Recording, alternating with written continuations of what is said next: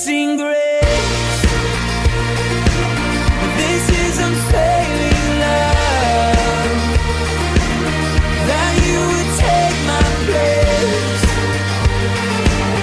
that you would bear my cross. Welcome to Day by Day, the verse-by-verse Bible teaching ministry of Calvary Chapel in Elk Grove Village, Illinois, with Pastor Phil Ballmeyer. We're glad you've joined us, and we look forward to spending time again in the Word of God together.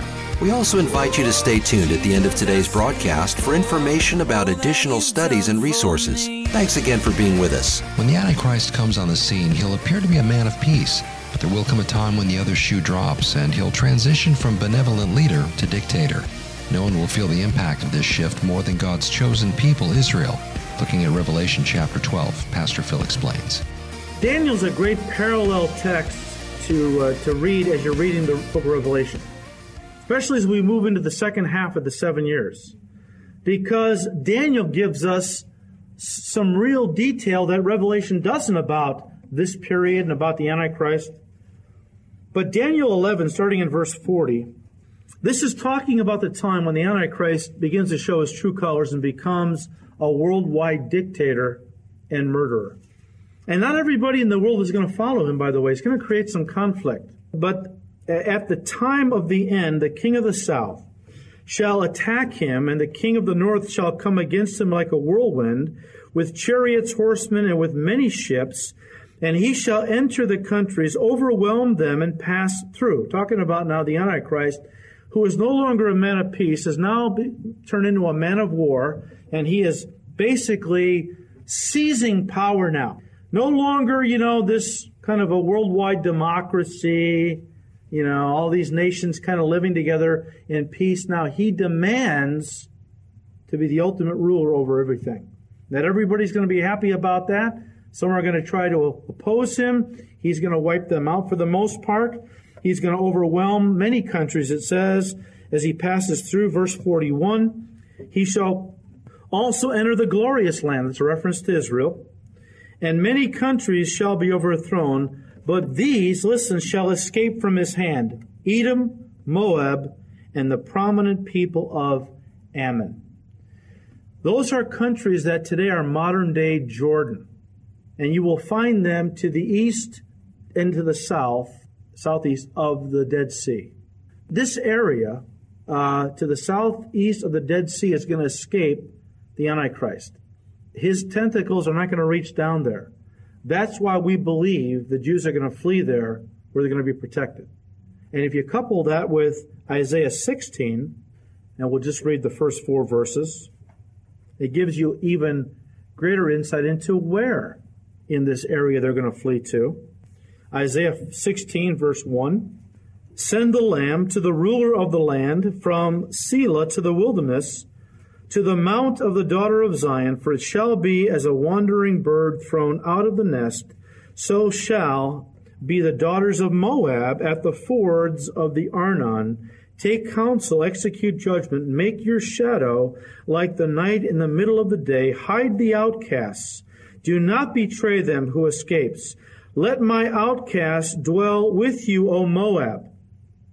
Be a shelter to them from the face of the spoiler, a reference to the Antichrist, for the extortioner is at hand. Devastation ceases, the oppressors are consumed out of the land. That's really talking about the Antichrist persecution of the Jews, and how that many of them are going to flee down to the area of Moab, again, to the southeast of the Dead Sea. There's a very specific place, though, in the country of Moab, modern Jordan, a city that was inhabited at one time, from what I understand, by about 250,000 people.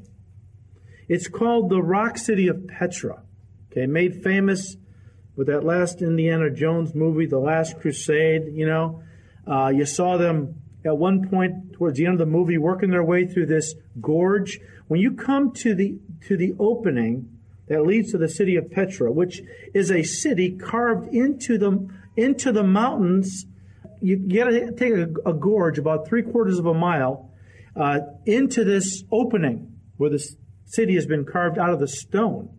And sometimes this gorge becomes very narrow, only a few feet wide. It was very hard to attack the city because your forces had to go through a very narrow gorge to get to the city. And of course, people lived above the gorge. They had carved into the mountain caves, which they used for houses, and they would pour boiling oil down on you and all kinds of things. It was very hard to defeat this city.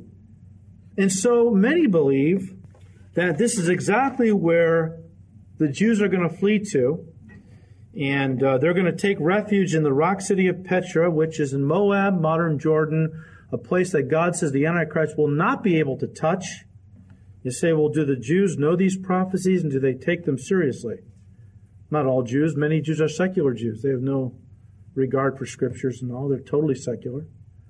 But a lot of Jews do believe in the Hebrew scriptures. In fact, a Jordanian guide told one of our Calvary Chapel pastors a few years ago that from January through June every year, 1,000 Jews a day come down to the rock city of Petra to look around. What is the big fascination? Are they wanting to make sure they know where this place is? And, if something happens, are they reading these prophecies? I have to believe they are and taking them seriously. As I've told you already, Christian businessmen years ago have stockpiled. I mean, there were 250 to 300,000 people that lived in this city at one time. And I went online today, because I've got some pictures in my Bible program, that I went online and I accessed a bunch of pictures of Petra, because you can find them online. If you Google the rock city of Petra, you'll come up with all kinds of hits where people have taken pictures. And I actually walked through with the photographer, step by step, through this gorge, where it opened up to that one famous facade that you've seen in the Indiana Jones movie, Last Crusade, where you see this incredible carving into the rock there of pillars and things, and they took us inside there. But businessmen, Christian businessmen, years ago stockpiled the caves. There's caves everywhere. You look, the pictures, there's caves everywhere. People would live years ago in these caves. They've stockpiled these caves with food, with Christian tracts written in Hebrew, with New Testaments also written in Hebrew. So if these folks are not saved when they run down to Petra for protection, chances are a lot of them are going to get saved. As they read the prophecies in Revelation, as it talks about in chapter 12, the things we're studying right now. Very interesting times we're living in. Just the anti-Semitism, which is on the rise again, by the way, is very interesting to me. Well, God gave a prophecy many years ago to Abraham in Genesis 12. He said, I will bless those who bless you, and I will curse those who curse you, right? One time Great Britain ruled the world. There was an expression, the sun never set in the British Empire. And at one point, towards the end and then of the 19th century into the beginning of the 20th century, they had promised to give Israel a homeland. The Balfour Declaration, right? They reneged on that. And Great Britain went from a superpower down to really a third-rate power. Egypt, other kingdoms that persecuted the Jews, went from glory to obscurity. God has always blessed those nations that bless the Jews. I firmly believe one of the reasons our nation has continued to this point with great blessing, even though we are worthy of God's judgment because of all the immorality and all the other garbage going on. We flood the world with pornography. We are a nation that is just sick with sin. And yet God, for the most part, is still blessing us. And I have to believe there's two reasons for that. One, there is no other nation in the world that has sent more missionaries out preaching the gospel than America has, and America has not turned its back on the Jew. Now, I was just reading an article just today about one of Barack Obama's advisors, somebody that will probably make it into his cabinet should he be elected, and he was saying that we ought to turn our backs on the Jews. They're a source of trouble. We should be focusing more on helping the Palestinians and various other positions that this gentleman has taken that were very anti-Semitic. I shudder to think if we get a president in office who's going to turn his back on the Jews. And we know what's going to happen because Zechariah 12:3 said that the nations of the world are going to come against Jerusalem, all the nations, which means America. So I would suggest you pray very hard that whatever president we get does not turn his back on the Jews. Because if this nation hasn't learned from other nations who have done this very thing and how they have pretty much immediately began to degenerate, disintegrate into nothingness, I am totally convinced if we turn our backs on the Jewish people, if we turn our backs on Israel, I know as surely as I'm standing here, get ready, this nation is going down. It's going down. So may God help us. God is for these people. God has placed his name on the line with Israel. He said, Israel, my glory. You want to know what I'm like? Look at this nation. Look at how I've watched over them, taken care of them, protected them. They should not be in existence today. The fact that the Jewish people, the nation of Israel, is in existence today is it has to be a testimony to the existence of the God of Israel, who has set aside these people for a purpose and has promised that he will never break his covenant with them. I mean, God said, if the day comes when I break my covenant with the sun, the moon, and the stars, if they stop shining, then I'll break my covenant with the nation of Israel, and they shall cease to be a nation before me forever. That's not going to happen. It's not going to happen. I heard this interesting couple stories actually from a gentleman named Avi Lipkin. Avi Lipkin is not a believer. He's a Jewish gentleman, not a believer in Christ, but he is very high up in the Jewish army and all, and commanding officer, and has a lot of insights into what's going on. And he was speaking. So he's a very good speaker. I've heard him in person. Very interesting guy. And he was speaking somewhere in the States. And after he got done talking, he was approached by a gentleman who was a pastor. And he said that he at one point had been a commanding officer in the Navy.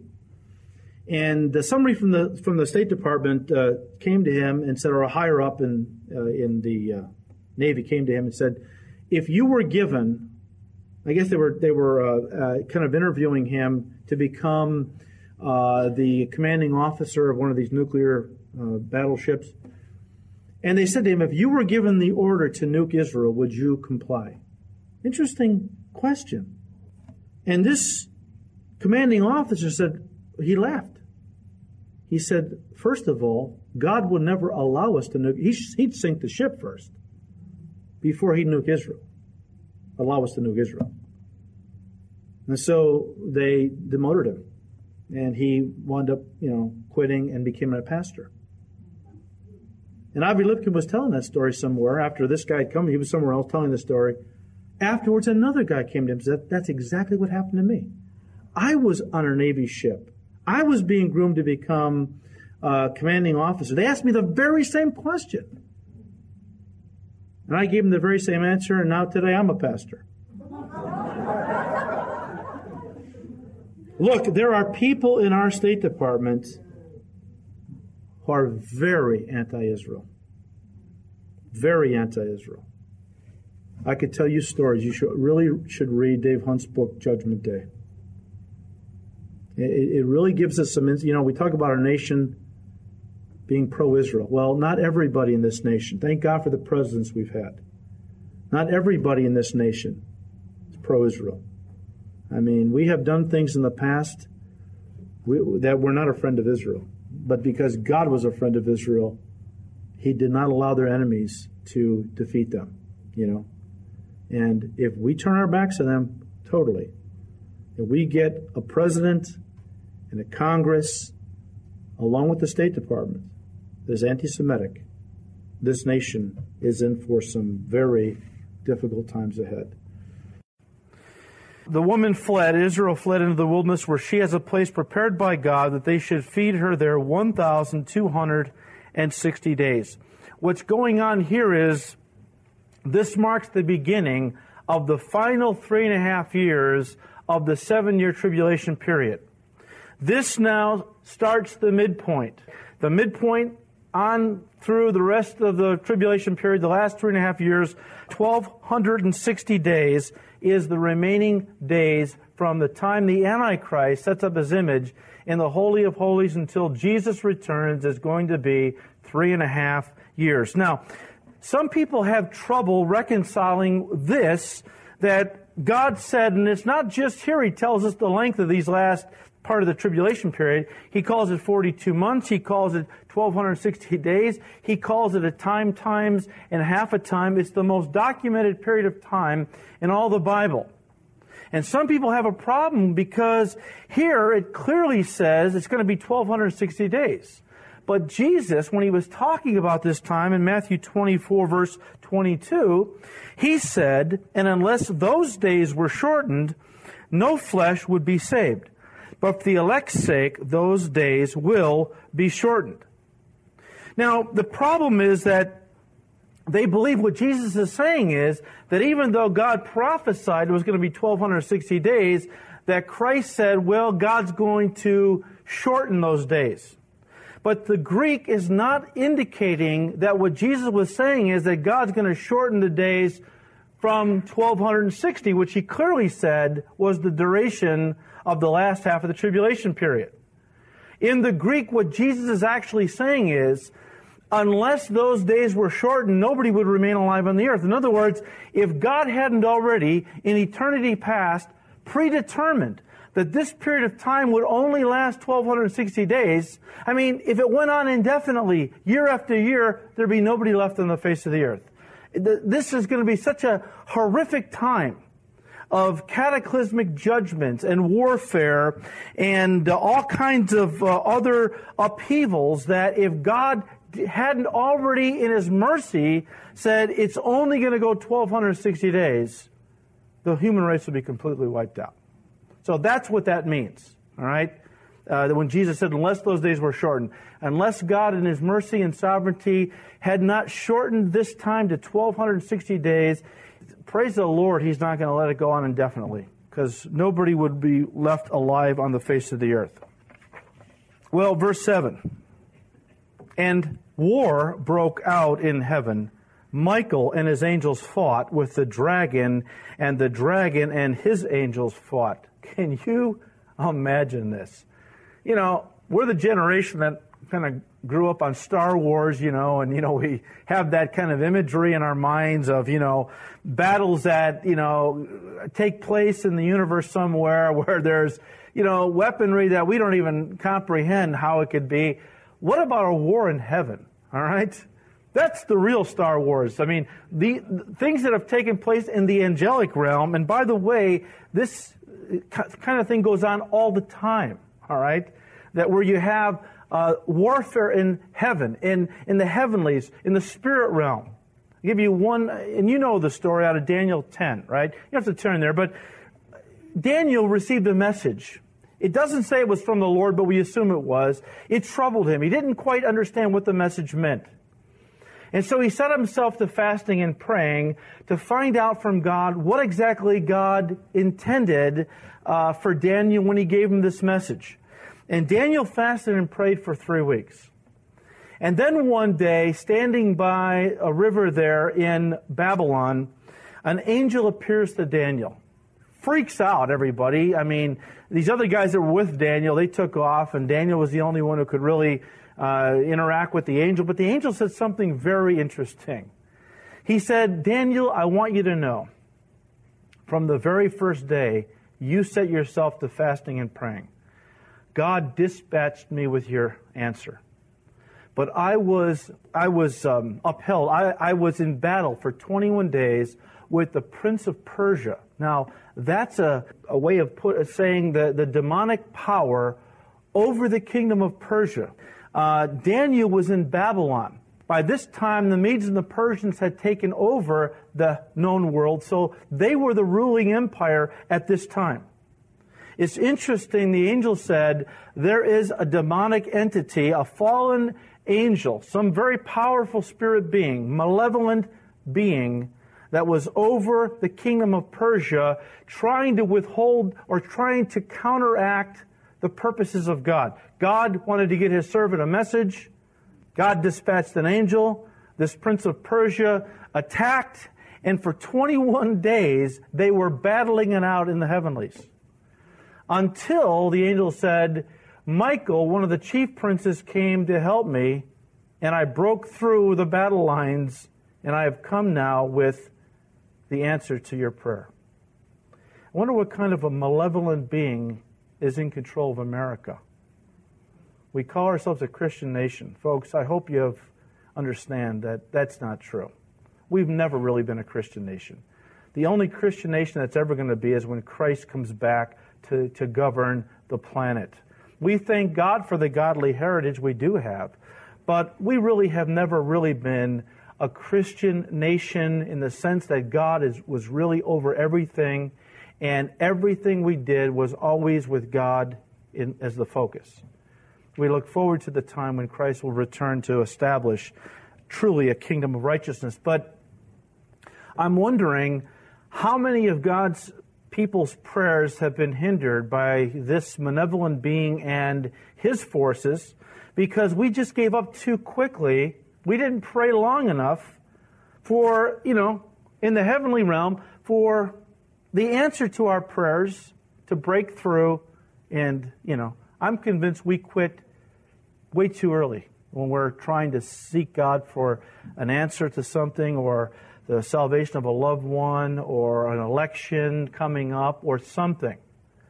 And this should tell us that, these battles in the spirit realm are very real. They happen all the time.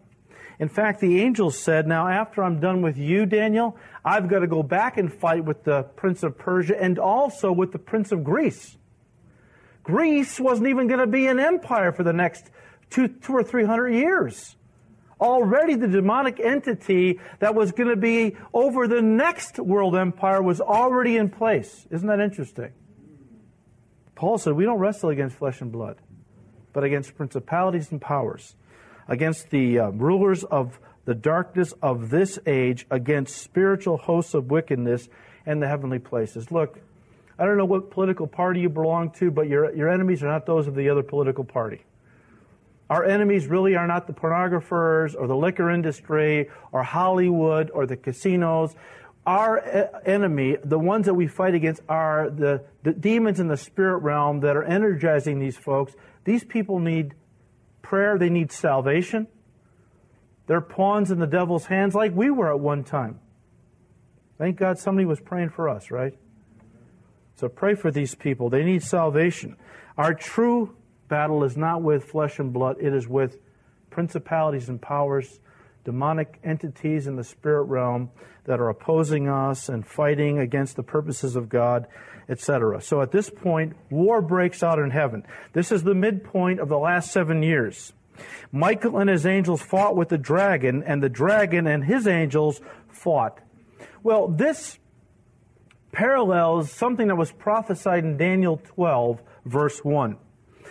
It says, at that time Michael shall stand up, the great prince who stands watch over the sons of your people. He's talking to Daniel now. Michael the archangel is always associated with the nation of Israel. He is the guardian angel, if you will, of the nation of Israel. That is the group of people he's assigned to. So he's always working on behalf of Israel. He's always fighting for them. He is always, working behind the scenes to do good for them.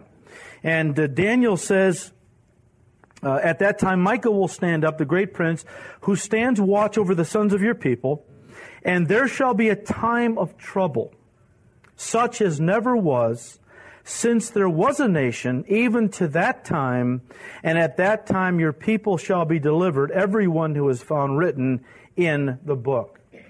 This coincides with what Jesus said in Matthew 24 about this last half of the tribulation period, what we call the Great Tribulation. He said there's never been a time like it since the foundation of the world, nor will there ever be a time like it after that point in the way of tribulation and just horrific things that are going to take place. So this is going to be a very very difficult time for the people of this earth. And Michael here stands up. Michael's name means who is like God. And he's fighting against the one who said, I will be like the Most High. You've been listening to Day by Day, the verse-by-verse Bible teaching ministry of Calvary Chapel in Elk Grove Village, Illinois, with Pastor Phil Ballmeyer. Today's message, as well as many other studies, can be heard and downloaded free of charge from our website at daybydayradio.org. From our website, you can contact us, order resources, read Pastor Phil's blog, and also subscribe to our daily podcast. We hope you'll pay us a visit. And remember to join us for Day by Day, Monday through Friday, here on this station. Thanks again for listening, and please join us again next time as we continue to study God's Word.